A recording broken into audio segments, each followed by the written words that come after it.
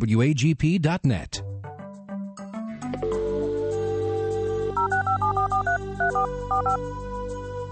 This is the Bible Line, a live radio call-in program with Dr. Carl Broggi. Dr. Broggi is the senior pastor of Community Bible Church of Beaufort, South Carolina. And for the next hour, he's available to answer your questions, providing biblical insight and wisdom for everyday Christian living. Our phone lines are open, and if you have a question, you may call 525-1859 locally, or outside the immediate area, call toll-free 877-924-7980. Now let's join Dr. Carl Broggi. Study and show yourself approved of God as a workman who is not ashamed, rightly dividing the word of truth. We welcome you this hour to the Bible Line. If you are a first-time listener, for the next hour, we'll be taking people's questions.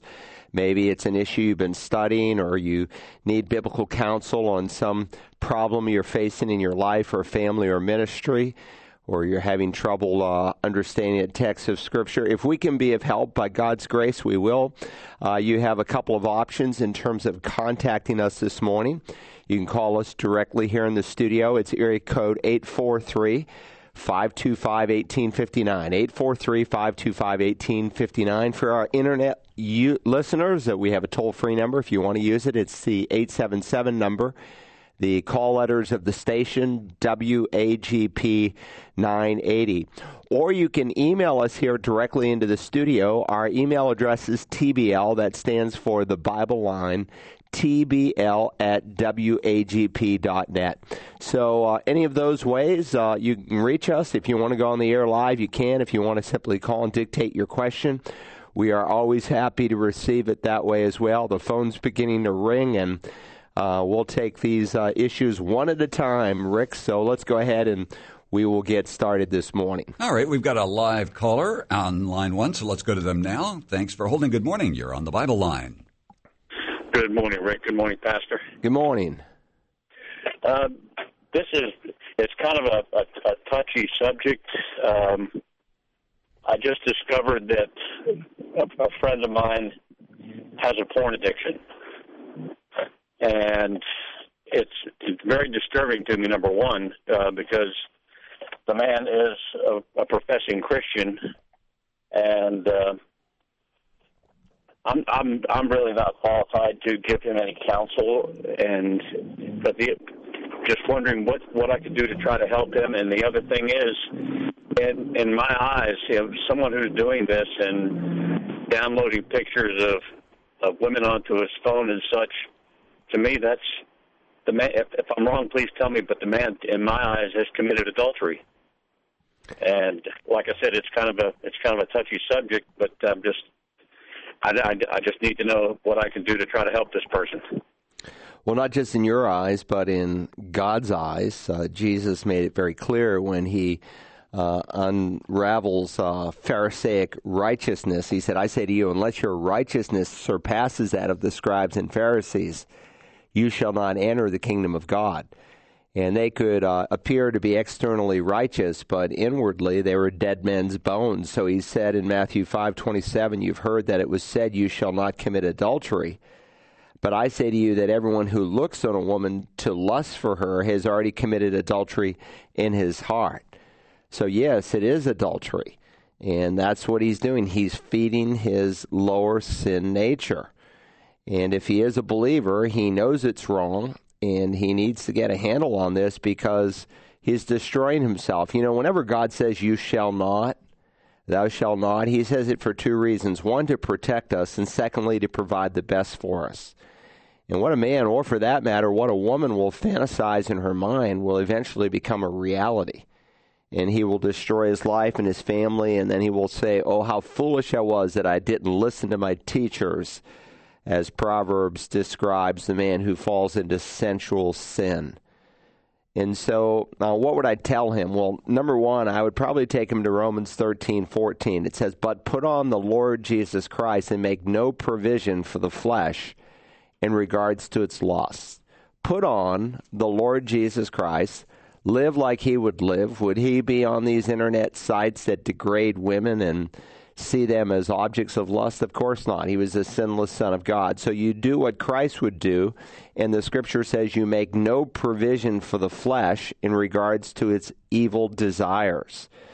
Paul said to the Corinthian church in 2 Corinthians 7, therefore, having these promises, beloved, let us cleanse ourselves from all defilement of flesh and spirit, perfecting holiness in the fear of God.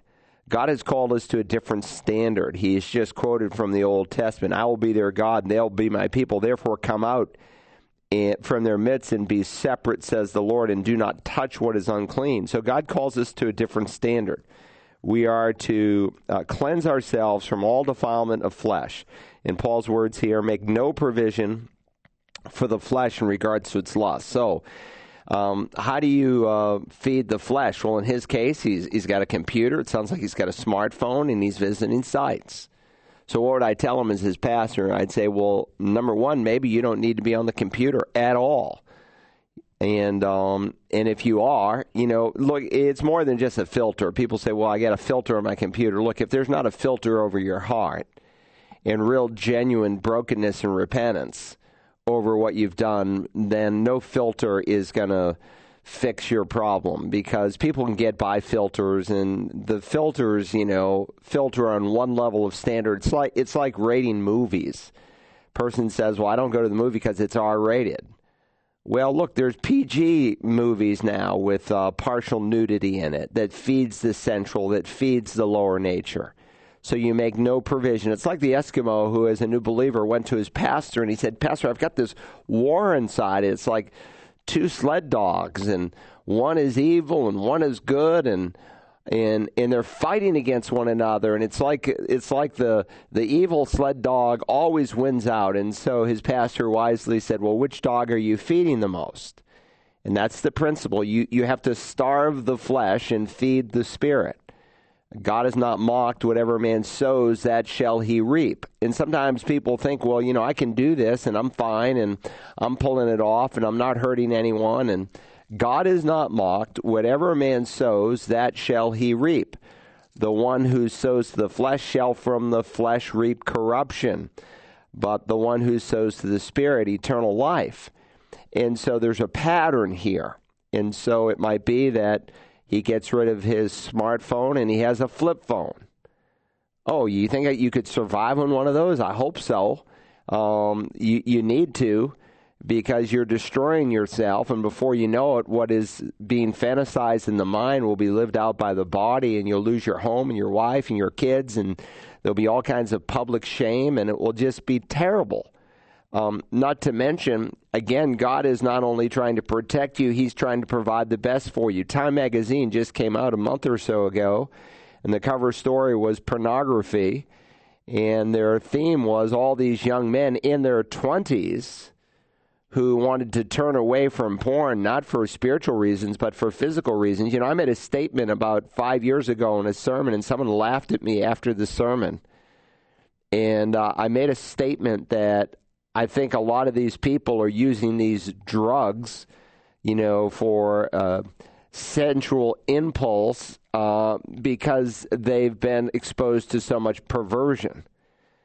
Well, that becomes, and there was no scientific studies at the time, but that becomes the theme of this cover magazine. It's not that I'm so wise, it's God's so wise. He's smart. He knows what he is about.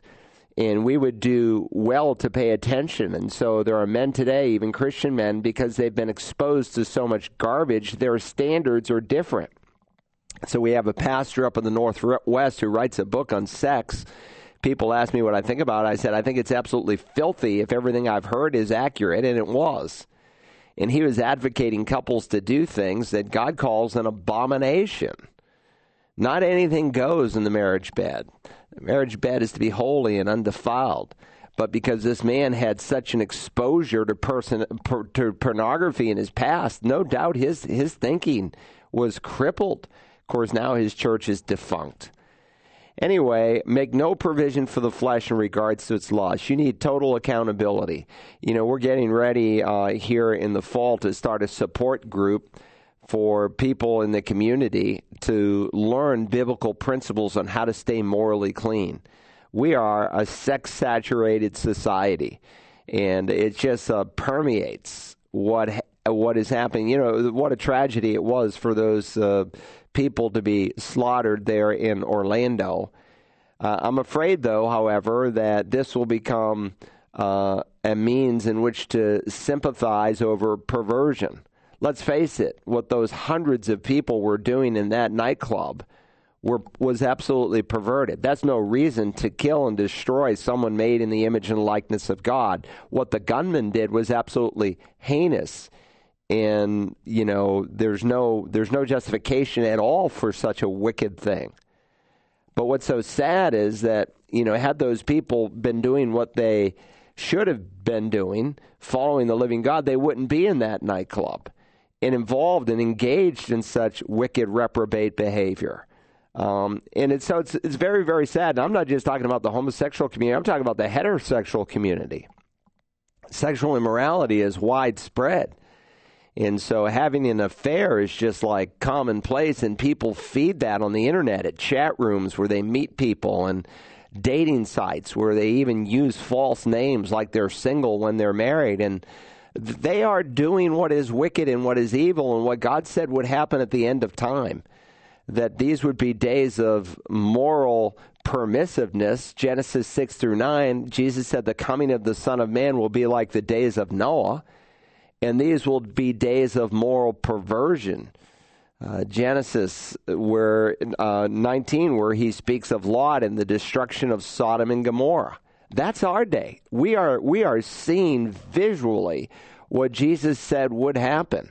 And so a Christian can either get caught up in the spirit of this age, and it's easy to do because you can subtly, like the frog in the pot of cold water where the burner is turned up lightly, just get boiled to death, as Alexander Solzhenitsyn so beautifully illustrated back in the 1980s. He said you can take a frog and throw him into boiling water, and he'll just jump out immediately. But you can take the same frog and put him on a pot that's cold water and just turn the gas up lightly, and it will gradually get warmer and warmer, and he will boil to death. And that's what's happening to people. They go home at night and they watch things on television and, oh, well, you know, it was a good show, except that they had one little sex scene, or, you know, and they get so used to it that after a while they lose their edge, they lose their sensitivity to the Spirit of God, and they go deeper and further, and they find themselves doing things that they thought they would never, ever do. So having these promises that I will be their God and they shall be my people, that's the blessing of the new covenant that God made, that he would dwell in us as a holy God. So we are to come out and be separate, saith the Lord. We are to be distinctively different. We're not to live like the people of this world. So whatever it takes to make no provision for the flesh in regards to its lust, if it means getting rid of the computer or your wife checking every single website you've been to, whatever it takes. God knows the damage that sin will have on a person's home and a marriage. And he loves us. He cares about us. He's trying to protect us. And we're really mocking the name of Christ. And we're wasting our life when we get caught up in these things. And it's really very, very sad. And I see the sadness of it as a pastor. And God calls us to be different. Very good. 843-525-1859, toll free 877-924-7980, or email us at tvl@wagp.net. Let's go to our next caller. Thanks for holding. Good morning. You're on the Bible Line. Hello. Thanks for calling. Yeah, go ahead. Go right ahead with your question. Yeah, you probably have your radio turned up, so if you'll turn your radio off, that's what's confusing to you. So just turn your radio down and go ahead with your question. Well, we lost her. You know, people, when they call into any talk show, wherever it is, always have your radio off. It's going to be really confusing to you. Most radio stations will put a 6-second delay on, and you're trying to listen to yourself over the radio, but it's coming 6 seconds later. That's because sometimes we have to etch out profanity or drop a call that doesn't need to go on the air. All right, let's go to the next question. All right, very good. We did have a couple of dictated questions. We'll go to them. Let's see. I'll go back here a second. As Rick is pulling that up, let me just say we have Vacation Bible School coming up next week. The theme this year, so appropriately, is Noah's Ark and the Great Flood. It will be a major focus of the week, and how timely, because, again, not only does a correct understanding of what happened in the Great Flood affirm the historicity of the Bible, something that people are continually attacking. Oh, that's just some storybook kind of thing. And the kids are going to understand biblically, historically, scientifically why this is indeed accurate and true. But it's also so appropriate because, again, the coming of the Son of Man will be like the days of Noah. And so we are living in days where the Bible is being attacked. And your children need to have a strong apologetic. And we think we can teach that to kids who are 6 and 7 years of age to help them to understand the reasons for why we believe what we believe. They do a Vacation Bible School here like in few places I've seen. I have a son who's in a church in Atlanta, and he wants his kids to come here every year. And he's in one of the great churches in Atlanta. There's some really shaky ones, but he said, Dad, this VBS is just unreal, the way Community Bible Church does it. It's so well put together.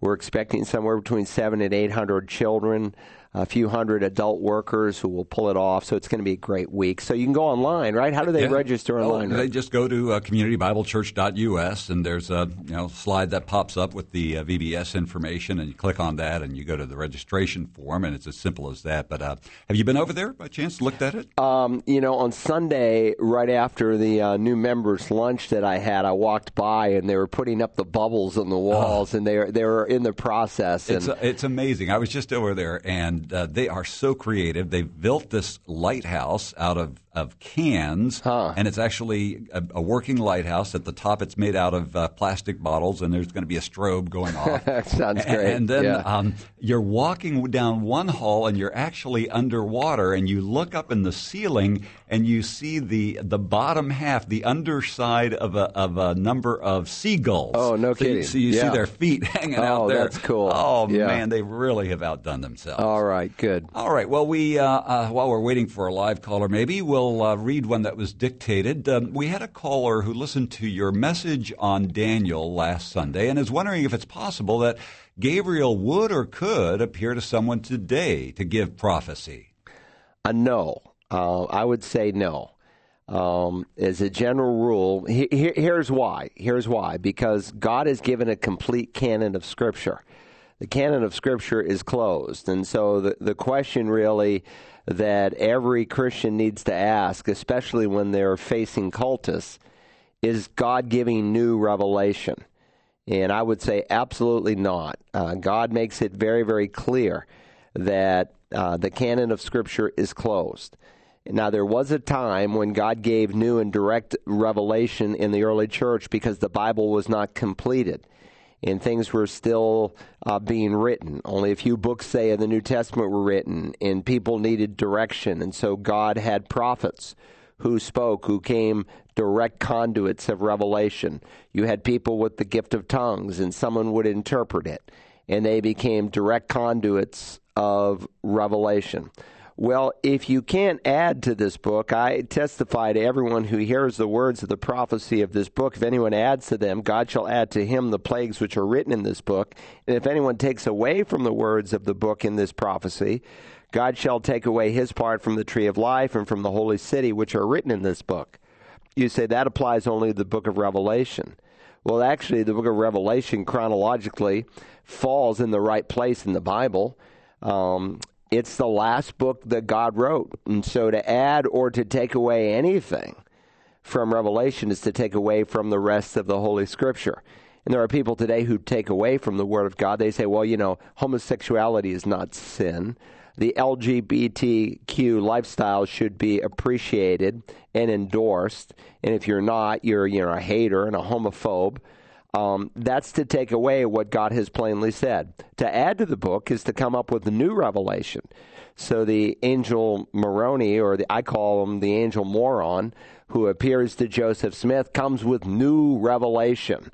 And it's just so incredibly just foolish and folly and contradictory to what God has given in His Word. And so every cult typically is based on some vision, some revelation, some new amount of information that supposedly supersedes what God has given in Scripture. The word canon is actually from a Latin word. It means a measuring rod. And so we have a measuring stick by which we can judge any truth. And so if someone today supposedly spoke in the gift of tongues and someone else had the gift of interpretation, how would you know what they said was true or false? Well, you would have to weigh it in light of what God has already written. And if it was in addition to what the Word of God said, you'd say, well, that's wrong. If it's against the Word of God and someone says, well, God now says it's no longer wrong to commit, the LGBTQ lifestyle, then that's taken away. And so if that's the case, if we have a measuring stick, then there's no need for new revelation. If everything ultimately has to be weighed against the Scripture, then God is going to speak through the Scripture. If He wants His church to hear a message, He'll illumine what He's already said. He'll impress a pastor or a teacher or a fellow Christian with a text of Scripture that he wants maybe the church to emphasize it on that given Sunday or that given week or that given time in the history of the church. So no, the angel Gabriel would not come today with a new revelation. Paul especially underscores that in reference to the gospel itself. He says to the Galatians, I'm amazed that you are quickly deserting Him who called you by the grace of Christ for another gospel, which is really not another, only there are some who are disturbing you who want to distort the gospel. So they were going for a heteros evangelion, a gospel of a different kind. There's only one gospel. The gospel that Paul delivered was that Jesus died, was buried, and was raised from the dead. If anyone ever asks you what the gospel is, remember the word gospel just means good news. And we use the term very, very loosely today. But when the article is present, the word the gospel is always in reference to the death, burial, and resurrection. When Paul says, I'm not ashamed of the gospel, articular, he's referring to the death, burial, and resurrection. God specifically defines the gospel in 1 Corinthians chapter 15. And by their lifestyle, some of these Christians were getting carried away in that they started by grace, but they were trying to be sanctified by works. In the same way we start is the same way we continue. We're saved by grace through faith, and we grow by grace through faith. And then he warns, but even though we or an angel from heaven should preach to you a gospel contrary to that which we have preached to you, let him be accursed. And so he's making a very clear affirmation here. And so Satan is the great disguiser. He's the evil one. He presents himself as an angel of light, and if he does, so don't his ministers, his pastors, his servants. And what you could say here in reference to the gospel, you could say to any other new revelation. So even in the early church, Paul said, in reference to someone who prophesied, let the prophets test the spirit of the prophets. Everything needed to be confirmed by the mouth of 2 or 3 witnesses. Well, now we have a completed canon, and we just need to go, well, what did God say, and does this message, is it consistent? So, great question. Appreciate it. You're thinking you might want to, what I think would be really helpful to you if you want to explore this deeply, because I've just given you a short answer, is go to my spiritual gifts course, and one of the sections is on the signs and wonder gifts, and I kind of walk through this whole issue of canonicity and extra revelation and as it relates to tongues, but the principle applies across the board. So you can go to searchthescriptures.org, the spiritual gifts course, and I think it's section 6 if I remember in that course. All right, let's go to the next question. Our next caller says she was reading Proverbs this morning and it referenced the men at the gate. Why is this gate important, and why does it tie wisdom to the gate? Well, it's a good question. The gate in the time of the Old Testament era, and even in the early church, was the place where business was done. It was the place where the council chambers were, so to speak. People didn't meet in some building and, here's where the city council meets. No, they met at the gate. that's where businesses that related to the city was conducted. And so what's interesting, I covered this a few weeks ago in our sermon on the LGBT lifestyle. Is just kind of a brief side reference, but you find Lot in the gate. What does that tell you? Well, this man who started on the outskirts of Sodom eventually moves into Sodom, and then he becomes a city official where he is enforcing the rules of Sodom. And again, that's the slow decaying effect of sin. We think we can handle it, but we make, as we stated earlier in this hour, make no provision for the flesh in regards to its lust. You weaken yourself a little, and you'll weaken yourself more and more and more, and you'll experience this slow decaying effect. Later on in Proverbs, for instance, it speaks of the excellent wife, and it says here, and let her words praise her in the gates. That's a reference to the leadership saying, "My, what a wonderful woman she is!" Affirming her greatness, even in an official capacity, because she's such a distinguished woman. So the gates are important because they speak of the place of decision making, the place of leadership. And that's how the reference is typically used. And so even in the book of Ruth, you find Boaz. Where does he go to get a reading, so to speak, on whether or not he can marry Ruth? He goes to the gates of the city. So all the way through Scripture, you see this picture. It's an important picture, and that's basically what you were seeing today in Proverbs 14. Good question. Remember, the best interpreter of Scripture is Scripture itself. And so let me just offer some help to this caller. One of the things that you might want to do is to get a Bible that has cross-references to it. Some of the best cross-reference Bibles I've ever seen is actually done in the New American Standard. It's just the cross-references that the Holman Corporation did, or those believers who wrote the cross-references, and they did it painstakingly. It was just a beautiful work they did, in that they took the verses and they broke the verses up into sections, A, B, C, D. And so if you have the New American Standard with cross-references, what you're going to discover are these verses are divided into little parts. And the parts are important because if you take the parts and you go out into the margin of the Bible, you will discover how it is further broken up. So if you looked at Proverbs 14:19, which is where your verse comes from today, you would see that the verse in Proverbs 14:19 is broken up. And first there's a little footnote before the word evil. What does that tell you? If you go out into the cross-references and you look at the bold type, which would be 19, it's going to steer you to a couple of verses.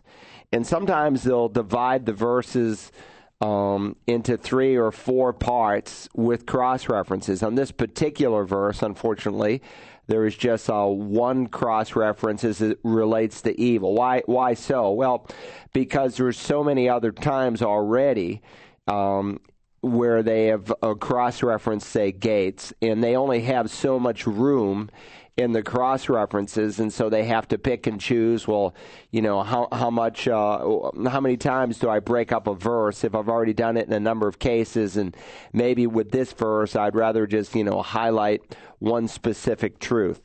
So the evil will bow down before the good, and the wicked at the gates of the righteous. Amongst the leaders in the city, evil will have to yield. So anyway, good question. Let's go to the next one. All right, our next caller would like you to explain if the Freemasons are a Christian organization, and if not, why is it dangerous for a Christian to be a Freemason? Well, that's a great question, and no, they're not a Christian organization. I just met a brother a week or so ago, and he had told me how he had been deeply entrenched in Freemasonry for 30 years, and he just broke away from it. It had such a hold on his life. Now, let me say a couple things just to preface this, because this is a question that often comes up, on the Bible line. There are Freemasons who really, don't know what Freemasonry embraces, and therefore they don't really believe it.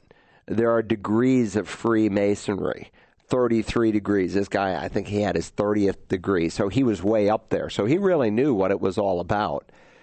Some years ago in the 1980s, the Southern Baptist Convention released a 2-part study on Freemasonry, and it kept coming up, and people said, well, we shouldn't ascribe to this, and before they brought it to the Southern Baptist Convention for an official sanctioned vote, at one of the conventions, they said, well, we think we should have an official study done, and I still have that study. It's in 2 volumes.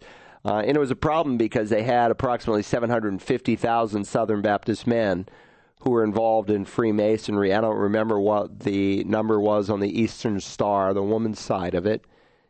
And a number of them were pastors. But if you actually discover and read what Freemasonry teaches, you find out it is totally antithetical to the Word of God. I had at one time a Freemasonry Bible. I wish I still had it. Because it had all the study notes and footnotes. But they affirm, number one, that salvation can be gained by man's good works. Fundamental to Freemasonry is that man is not sinful, but if I remember, this is a direct quote, he is rude and imperfect by nature. No man is more than just rude and imperfect. He is inherently sinful. He is depraved. When we speak of total depravity, a classic text is Romans 3:10-19. Paul reminds us that it's not that man can't be good, but he's not as good as he can be or should be. It's not that, man. Every aspect of man has been tainted by sin in some respect, and so man is fallen, and you cannot make up for that fallenness by good deeds, as Freemasonry teaches. In reference to the Lord Jesus, again, with any group that is really cultist, and again, I'm qualifying to say that there are born-again Christians who are in Freemasonry who themselves are not cultists, but they are a member of a group, if they really study it, that is cultic in its theology. So they would argue that in Freemasonry, all you need to do is acknowledge the great architect of the universe, in whatever you want to call him, whether it's the Hindu architect or the Islamic architect or the God of Israel or any God you can think of, it really doesn't matter. And so Freemasons invite people from all kinds of faith, and they use different names for the one they call the Nameless One, and they are not allowed to pray in Jesus' name. How can you as a Christian be a member of a Freemasonry lodge where you're not allowed to pray in Jesus' name? Now, I'm sure there are Masonic brothers, quote unquote, who pray in Jesus' name, but they're not supposed to. You can read it. It's in their own rule book, so to speak. And so they have to use generic names so that people are not offended. And so when you swear to the Masonic oath, you are participating in an organization that has a different way of salvation. And a Christian is to separate himself, come out and be separate from them, saith the Lord. You know, there is a time for biblical separation where there is error. And again, there's a lot of Christians who join these organizations in ignorance. And what does that tell me? It just tells me they're a baby Christian. That they, one, don't know their Bible very well, and two, are not discerning enough to even ask some basic questions. So it just tells me they're babies in Christ if they really indeed know the Lord Jesus. So should a Christian be involved in Freemasonry? No, I got blindsided one time.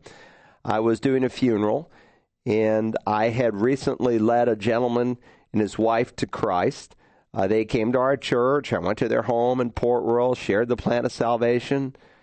They received Christ as their Savior, had the privilege to baptize them. And about 6 weeks later, all of a sudden, he had this tragic sickness. I went to see him in the hospital. He was all hooked up in ICU, and he died a few days later. God was merciful to allow him to find Christ before he died. So his wife, you know, when the Freemasonry Lodge called him, the guy hadn't grown very much, but he definitely was excited, taking notes, asking questions. I still picture him in my mind.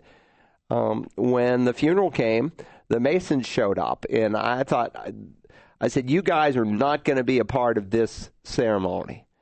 Now, look, I'm not going to make an issue here with this grieving wife today, but whatever gymnastics you want to do about praying someone into the mighty lodge up in the sky, you're going to do after I'm done and I'm gone, but you're not going to do it in my presence. I don't think they had ever had a pastor confront them like that before, but I wasn't going to allow that falsehood. And, of course, if you've ever been to a funeral that I preach, I always preach the gospel because people are very open to the gospel. And very often at most family gatherings, there's always people who don't know the Lord. And God has their attention when they see the reality of death, when they see a coffin. And that's, by the way, one of the reasons why I tell people don't cremate. Number one, it's unbiblical. But two, you lose a lot of punch in your funeral when you have no body present and there's just an urn or just a picture. You lose a lot of punch. But I'm telling you, when there's a body up there and the reality of death is staring people in the face, it makes them think. And God uses that process to break hearts sometimes. And many times there are family members who only get together at a wedding or a funeral.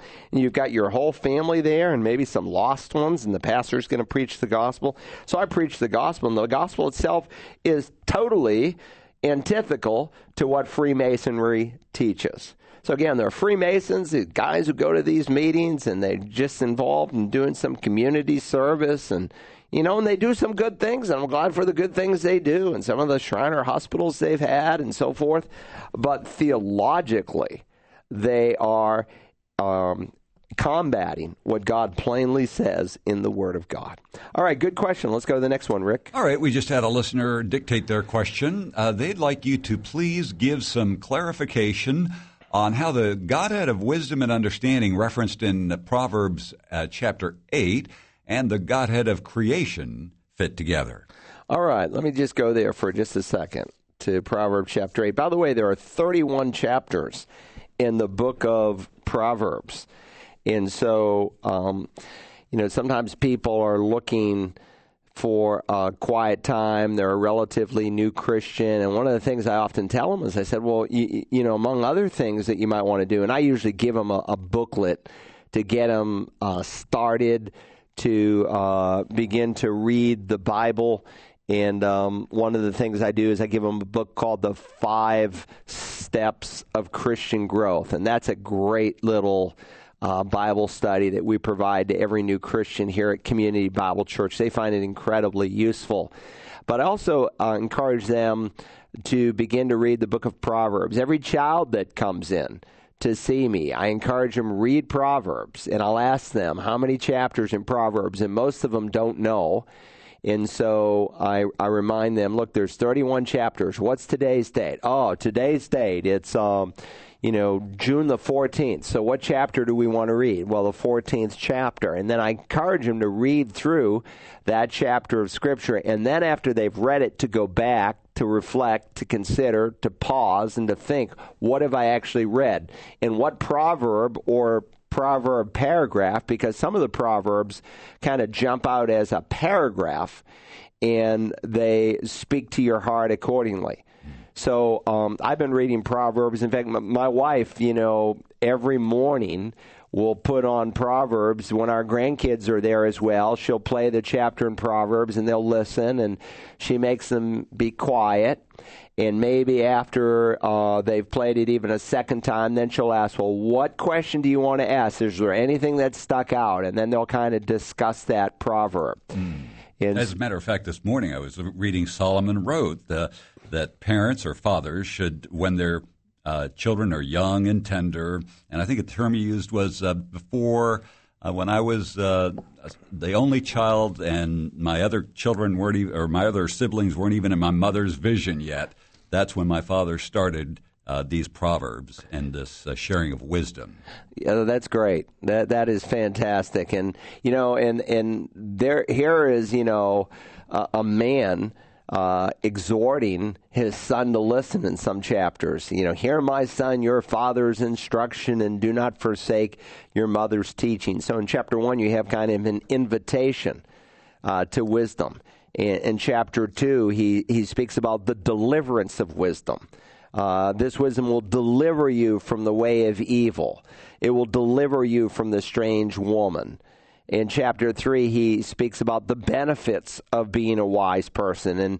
And really, you want your young son or daughter to live their life wisely, and Proverbs will help them.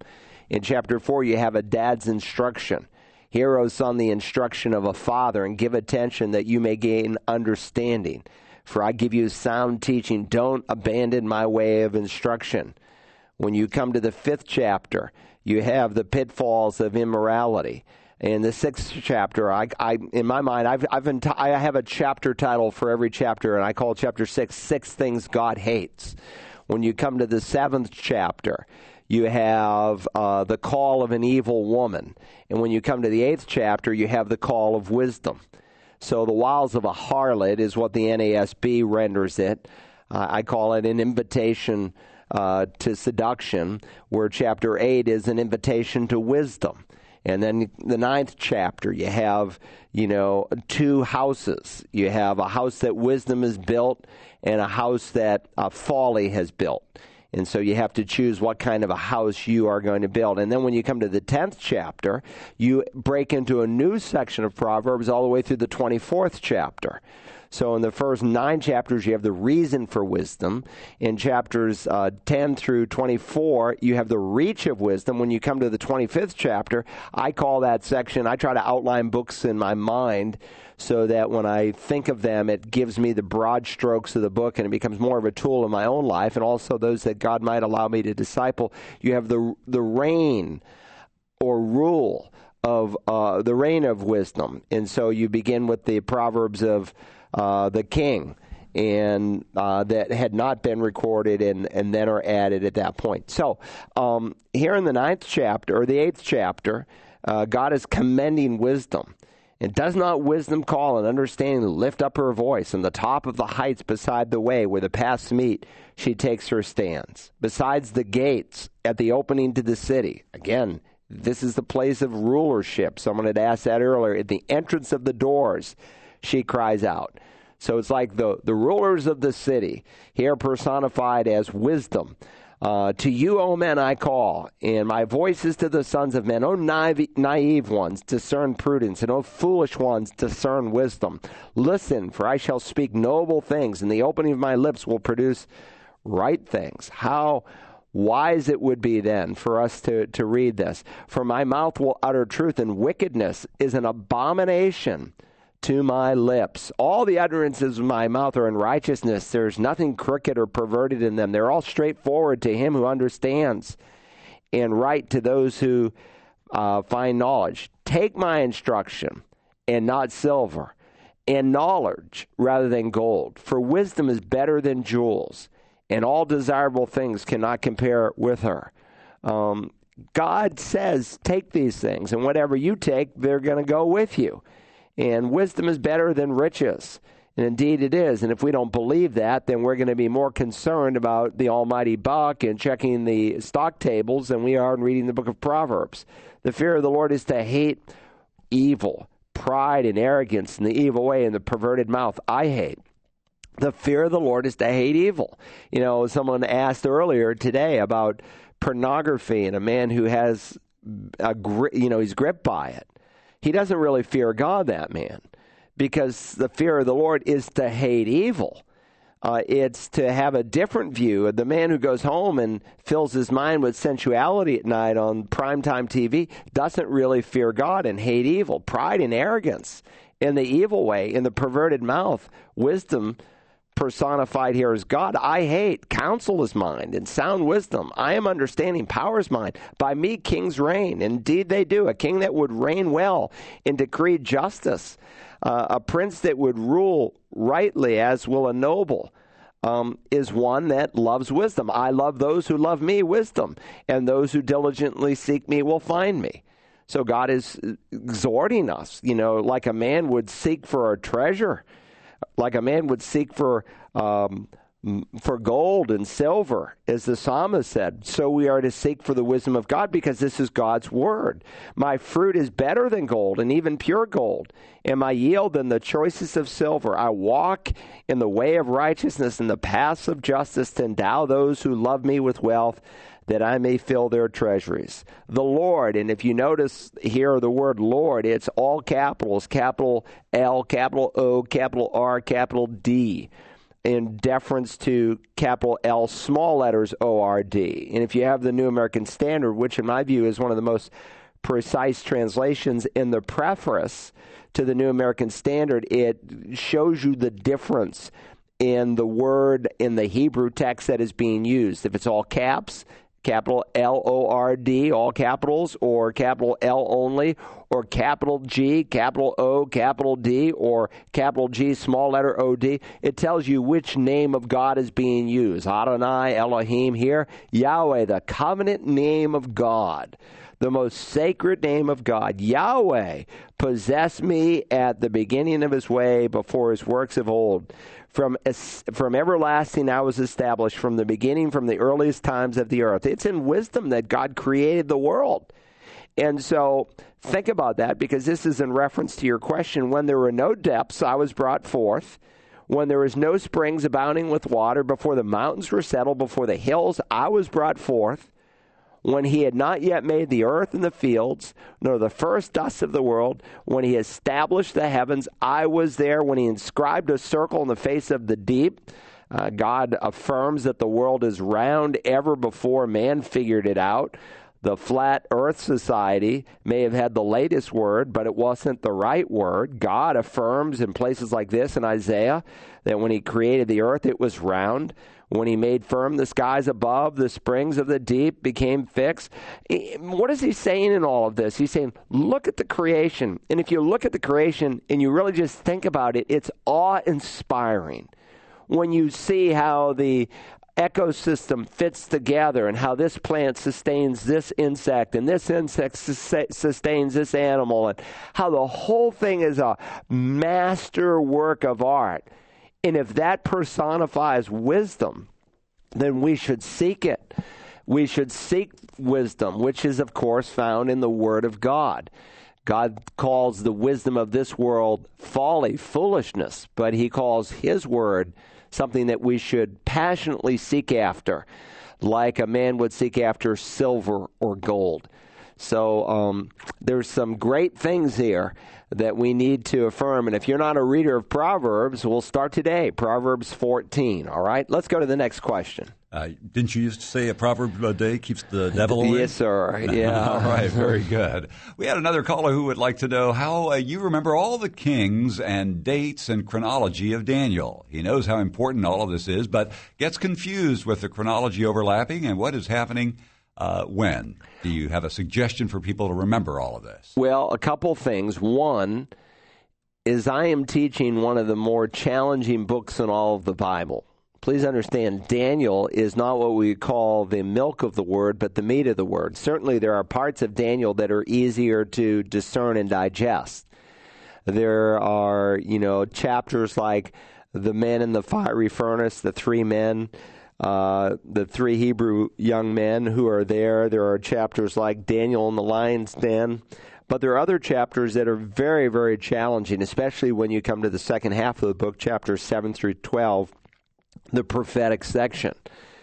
So what do most pastors do? I hate to say it, but most pastors don't teach those sections. What we're getting ready to walk into is one of the most challenging sections in all the Word of God to teach as a pastor, to teach it in a way that you can make it palatable and understandable to the newest Christian, but also to feed the oldest Christian. So we have a lot of babes in Christ in our church, and sometimes they're overwhelmed. And I say, look, it takes time to digest more difficult food. You got to chew on it for a while. And so I'm giving you really a full banquet by the grace of God, say, on the 70 weeks prophecy. But if you think you're going to get it listening to one sermon, you're mistaken. So you need to go back and listen to that sermon again. You know what I did as a new Christian? Because I sat under some challenging teachers. I remember sitting under a man now in heaven at Ruggles Street Baptist Church in Boston, and he was an expositor. I mean, a real expositor. There's a lot of people who go around and say, well, I'm an expository preacher, but they're really not. They don't teach the text. They don't teach through the passage. And I'd have to go back, and I would buy the cassette tape, and I would listen to it again. And, now we've got the freedom of going online. And, Rick, what time do you typically post the Sunday morning message by? Well, we have, by God's grace, been able to get the morning messages on in the afternoon, the very afternoon, and now even on TV. They're available on Apple TV and Roku within a matter of a few minutes. Not everyone understands how Apple and Roku work. Just give a brief word of explanation on that. Well, they're little boxes that you connect to the Internet either wirelessly or by Ethernet cable, and they are able to get programming in that fashion rather than over your traditional coaxial cable or over the air. But people can download the sermons into their computer. They can live stream them if they want to see the video as well. And if you live stream them or you use Apple or Roku, you're going to see a number of charts that I'm going to put up. And so, like, one of the most important charts, which I mentioned again on Sunday that I'll bring into the next message on the 70 Weeks Prophecy, shows the chronology of 7 through 12 as it's overlaid over 1 through 6. So I gave these guys in our graphics department, said, here's what I wanted to say. And they did a marvelous job in creating a slide communicating what I wanted to say. So what I would suggest to you is go back and read, watch the sermon again. Actually take notes on the slide because that will fix in your mind the chronology. I tell people to bring a paper copy. Look, I'm not against electronic Bibles. I was one of the first users of an electronic Bible. I was one of the original testers of, they called it CD Word back there. Today it's called Logos. But in 1988, there was 25 of us who were the original testers, and we had to do 50 hours of testing in the program, and they wanted our feedback on all these different issues, and that became Libronics, and then later Logos, and so forth, and so I'm not against it. There's real value in an electronic Bible, but not to learn the Bible. To learn the Bible, you need a paper copy. Look, if a new Christian, if someone just hands them here's a tablet with an electronic Bible on it, wonderful. But he's not going to be able to learn the books of the Bible and to find his way around the Bible. He's just going to type in 2 Corinthians 5 and it's going to shoot him there. Rather than, let's see, where is Corinthians? Oh, that's the New Testament. That's after Acts, and Paul wrote 2 letters to Corinthians. And 2, it's really helpful. It will help, I guarantee, imprint it in your mind when you say, 538 BC out here next to this verse, or 605 BC. And you write it out on the margin of the Bible. You can't do that where it's going to be fixed in your mind and you go back to it the next time and say, there it is, I remember that. And so these dates and some of these other critical issues will begin to stick in your mind. Now, every date, I don't have memorized. I have, for instance, in my mind, say when you mention kings, when the kingdom divided, there were 20 kings in the north. And there were 19, really 20, if you count the guy who just ruled for a matter of days, 20 kings in the southern kingdom. Do I have the dates memorized on each of those kings? No, but I know the broad framework. I know the first 3 kings in Israel, beginning with Saul through David in 932, through Solomon, the last one at 932 BC, that represents a 120-year segment, that each of them ruled for 40 years. For a total of 140 years, and then in my mind the kingdom divides: north, Israel, 10 tribes, south, Judah, 2 tribes, and that there's 20 kings in the north, and they were all wicked, and there's 20 kings in the south, and 8 were good, and 12 were wicked.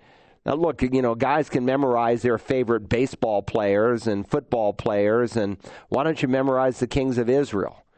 But there are some dates that are really important to have, like 722 BC when the Assyrians come down and they carry away the 10 northern tribes or so forth. So some of the critical dates I will usually emphasize in some of my sermons because they will help you to feel your way around the Bible and to put a timeline in your mind as to how events fit and unfold. Well, another hour is gone. Several questions we didn't get to, but by God's grace, there'll be another Tuesday here where we can open God's Word together. I think we'll just rebroadcast the same one next week because we're going to be in Bible school. If you have children who you really want not just to learn moral truth, but the Bible itself, bring them to Community Bible Church's Vacation Bible School. You can go online at communitybiblechurch.us, which you will want to do before you bring them. It will be a big help to you. Have a great day as you walk with Jesus Christ.